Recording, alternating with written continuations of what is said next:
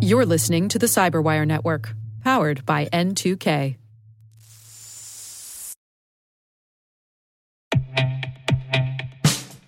And now, a message from Cyberbit. Mastering cybersecurity is like mastering a sport. You build muscle memory through rigorous practice, then you train as a team to foster cohesion while operating under pressure. Like athletes, cybersecurity professionals thrive on hands-on simulation. But traditional courses, certifications, and open-source labs won't build you a winning team. You need Cyberbit. Cyberbit offers a hyper-realistic simulation environment for your SOC, IR, and C-suite to refine your skills, all using the market-leading SIMs, EDRs, firewalls, and WAFs they use every day. Cyberbit is offering Cyberwire listeners a free live-fire exercise. Sign up your team now at cyberbit.com/cyberwire.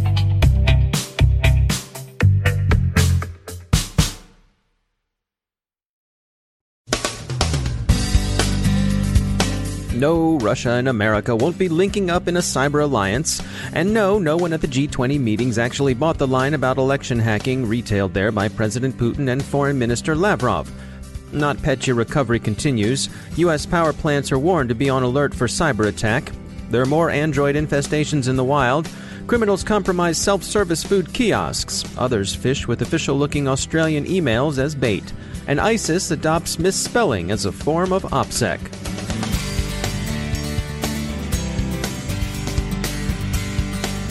I'm Dave Bittner in Baltimore with your Cyberwire summary for Monday, July 10th, 2017. Those notes of Russo-American cooperation on cybersecurity, briefly tweeted this weekend from the G20 meetings, had a short but colorful life, every bit as truncated as a 140-character text. President Trump suggested that his discussions with President Putin might well result in the formation of some joint U.S.-Russian unit to fight cybercrime, but these were quickly qualified as aspirational diplomatic hopes for an indefinitely distant future. The tweets in question came under immediate and very harsh Republican criticism, so this thaw in the cyber Cold War between the two countries lasted a few apparent hours only.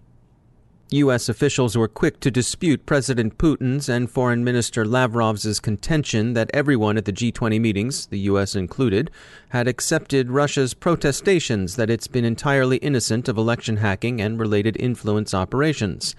That's not the case. President Trump later said that he'd told President Putin to cut it out during their long meeting. Secretary of State Tillerson called the two countries' disagreement over the issue intractable, and U.S. Ambassador to the UN Haley said that, of course, everyone knows the Russians were trying to meddle with elections. So put any thoughts of close cooperation for cybersecurity into the nice idea isn't going to happen category. Whatever Foreign Minister Lavrov might say, the U.S. continues to hold Russia responsible for hacking and influence operations during 2016's elections. In addition to lingering concern about election hacking, U.S.-Russian relations in cyberspace are particularly frayed by two recent incidents. The first is the extent and expense of NotPetya infestations. By consensus, NotPetya is regarded as having begun as an attack on Ukrainian infrastructure, particularly financial services, but also power distribution and other targets. As recovery proceeds, observers give authorities in the U.S. and Europe generally high marks for their response, but warn it might be harder next time. And the costs exacted by NotPetya remain unknown, but it's thought they'll be high. The NotPetya attack is generally believed to have been mounted by the Russian government. That's the official position of the government of Ukraine. While they're certainly not disinterested parties, given the ongoing hybrid war with Russia, a large number of outside observers tend to agree with Ukraine's government. FireEye has commented that signs do point to Russia, although they add the customary caution that all can generally be hoped for and attribution is high confidence. The preliminary attribution of NotPetya to Russian threat actors believed to be responsible for attacks on Ukraine's power grid gives added point to the FBI and DHS warnings about attempts to penetrate U.S. electrical power utilities. These appear to have been probes that reached into business networks but not operating systems. Authorities and utilities say there's no immediate danger to either public safety or power distribution, But the involvement of at least one nuclear plant, Wolf Creek in Kansas, has spooked the media. The warnings were raised by the FBI and the Department of Homeland Security. The Department of Energy is providing security assistance to threatened operators. We heard from Paul Edon of Tripwire about the security challenges this sort of incident poses. He said, quote, "With most industrial control systems now connected to the Internet, they have become vulnerable to targeted cyber attacks and cyber espionage campaigns. However, because the systems were not designed with security in mind, they are largely unequipped to deal with these attacks." End quote. He strongly recommends that organizations review not only frameworks like the NIST Guide to Industrial Control System Security, but especially their own response and resiliency plans. Andrea Carcano of Nozomi said that, quote, "The U.S. has to assume that all parts of critical infrastructure are being probed for vulnerabilities 24/7 from a risk management point of view," end quote. The increased connection of formerly separated infrastructure elements should, Carcano thinks, lead enterprises to take a serious look at real-time anomaly detection and machine learning. Nozomi's Edgard Capdevelli pointed out the persistence of phishing as a favored tactic in gaining access to networks and systems. He said, quote, "Targeting engineers with phishing messages is pretty straightforward and, if successful, could be extremely damaging," end quote. The days in which one could be confident that air-gapping offered protection are long gone. Copycat and spy dealer malware are infesting the Android ecosystem, which it describes as an unusually capable data stealer, thought to be able in principle to root 1 out of every 4 Android devices. It's affecting mostly Android phone users in China. The good news on Spy Dealer is that it never seems to have made it into Google's Play Store, being distributed instead packaged within third-party apps called Google Service or Google Update. And there's more good news on this one too.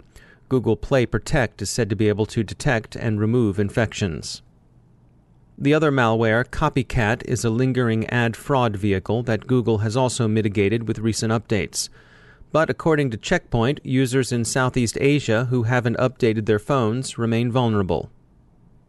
Several cybercrime campaigns are being reported. In Australia, email inboxes are being flooded with phishing notes that spoof communications from the Australian Securities and Investments Commission. Businesses are being told their name is due for renewal and are directed to a link where that name can be renewed. Needless to say, the link is malicious. Whether the intent is compromise, destruction, or data theft is so far unclear.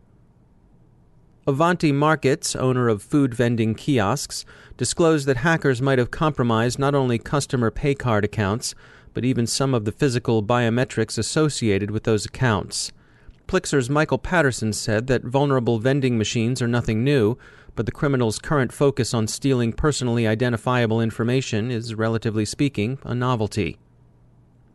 In standards news, the World Wide Web Consortium, W3C, announced it will promote the Encrypted Media Extensions, EME, as the standard for digital streaming. This decision is controversial. Opponents say concerns about consumer protection weren't considered. Finally, it seems that ISIS is turning to a new OPSEC tool, creative misspelling. Security firm Cyberint has noticed the appearance of words like Jahood for jihad. The intent appears to be evasion of automated intelligence collection. The civilized world may reasonably hope that such primitive codes will be readily broken.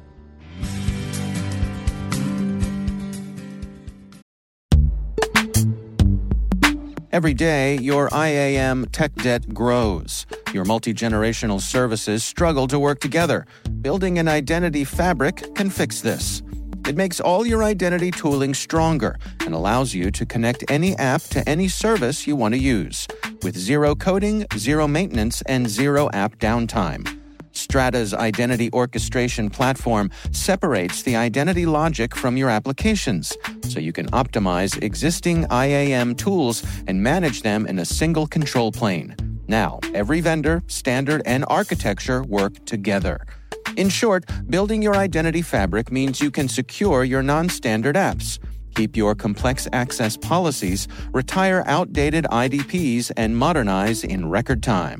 So build your fabric with Strata Identity and get rid of tech debt for good. Visit strata.io/cyberwire, share your identity priorities, and receive a pair of AirPods Pro. Offer valid for organizations over 5,000 employees. Connect today at strata.io/cyberwire.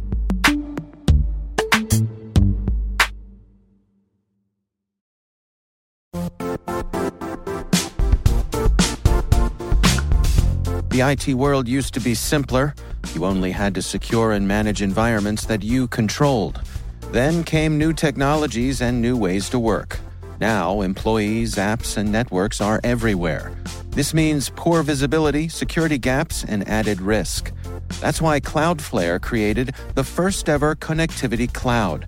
Visit cloudflare.com to protect your business everywhere you do business.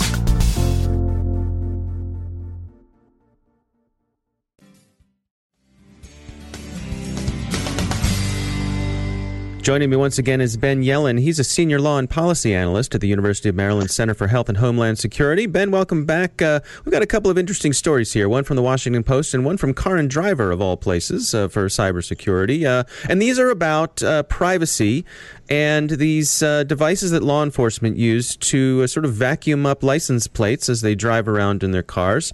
And there's some interesting legal fights having to do with these devices and people's rights to privacy. Why don't we start with the one in California, which is about collecting data? Sure. So there's this piece of legislation in California that actually failed this past week in subcommittee. In California, it's completely legal to cover your car entirely. Let's say you don't want your computer to get baked in the hot California sun. You could put a cover on your entire car. However, it's somewhat interesting that it is not legal in California to obscure just your license plate. And that's because law enforcement uses these license plate readers that they attach to generally law enforcement vehicles. They sort of look like glorified WALL-E robots, but far less cute and friendly. And not only does law enforcement take this information and use it, to catch criminals, but it's also used by private entities. It's used by debt collection agencies. It's used by for-profit private companies that can they can purchase some of the data from license plate readers and track your purchasing history. So it presents major civil liberties issues. The interesting part of the California case is that it doesn't make much sense that just your license plate is something that you're not able to cover when it is entirely legal to cover the whole car. So this committee vote in the California State Senate failed by just a single vote in the Transportation and Housing Committee, and legislators think that once the issue is taken up again in the near future, that they might reach a different result. And so meanwhile, in Virginia, they're talking about how long can the state keep that data that they collect? Right. So most states have some sort of system of laws that dictates one way or another how long law enforcement can keep the data collected from license plate readers. Virginia is not one of those states. They have other statutes that might apply. There's one that talks about the government's ability to hold on to any records retrieved from law enforcement. This case originated at the district court level. It was brought by the ACLU on behalf of an individual. The lower court held that a person does not have a reasonable expectation of privacy in their license plate. And this makes intuitive sense to us. You go out with your car, anybody can take a picture of your car, private individual, government. When we talk about the legal standard of a reasonable expectation of privacy, it makes intuitive sense that you forfeit that expectation once you put your car out on the street. Now, it's very interesting that the Virginia Supreme Court has decided to hear that case, because that suggests that they might see that it is a violation of the reasonable expectation of privacy. You may be consenting to somebody taking a picture of your license plate once, but are you consenting to everything that comes with license plate reading? So, a mosaic of your life, your trips to your therapist's office, your political and religious associations. So they're going to have to tackle those issues in the context of the Fourth Amendment. And this is the first time that a case about license plate readers has gotten to this level of state court anywhere.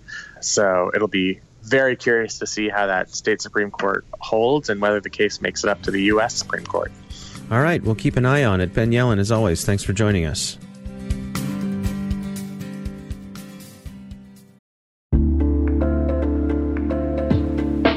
Are lengthy security reviews pulling attention away from your security program? With the largest network of trust centers, Vanta can help you streamline security reviews to win customer trust, save time, and close deals fast. Proactively demonstrate security by showcasing key resources like your SOC 2 or ISO 27001 and provide real-time evidence for passing controls. And when a security questionnaire is required, Vanta takes the first pass for you. Visit vanta.com/cyber to take a self-serve tour. That's vanta.com/cyber.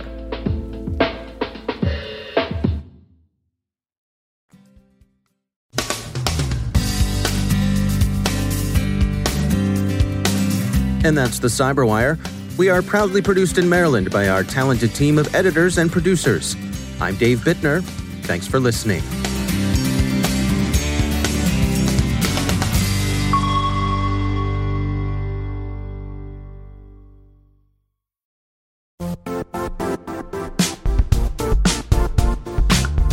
And now, a word from our sponsor, Zscaler, the leader in cloud security.